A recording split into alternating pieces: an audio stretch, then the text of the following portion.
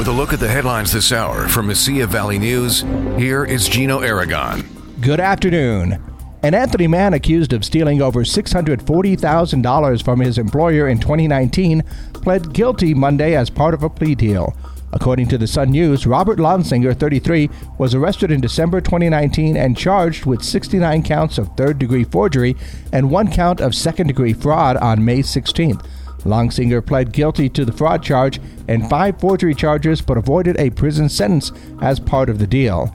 After Lonsinger's plea deal was accepted by 3rd Judicial District Court Judge Conrad Perea, the judge sentenced Lonsinger to pay back the $640,902 he took from the vitamin company. Lonsinger was also sentenced to 5 years probation. New Mexico Attorney General's office issued arrest warrants for 2 people accused of stealing $20,000 worth of items from several retail stores in the state. KOAT-TV reports Ashley Roybal and Marvin Altarete were wanted for allegedly robbing the stores, mostly Walmarts, and threatening employees with weapons.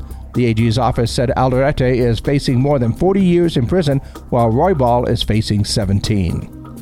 And the Calf Canyon Hermit's Peak fire reached a grim milestone yesterday, becoming the largest wildfire in New Mexico history. The blaze has scorched over 298,000 acres, surpassing the Whitewater Baldy fire of 2012. KOB-TV reports containment has dropped to 27%, and more than 2,000 firefighters are now working to get the wildfire under control. The cause of the Calf Canyon fire remains under investigation. For Mesilla Valley News, I'm Gino Aragon.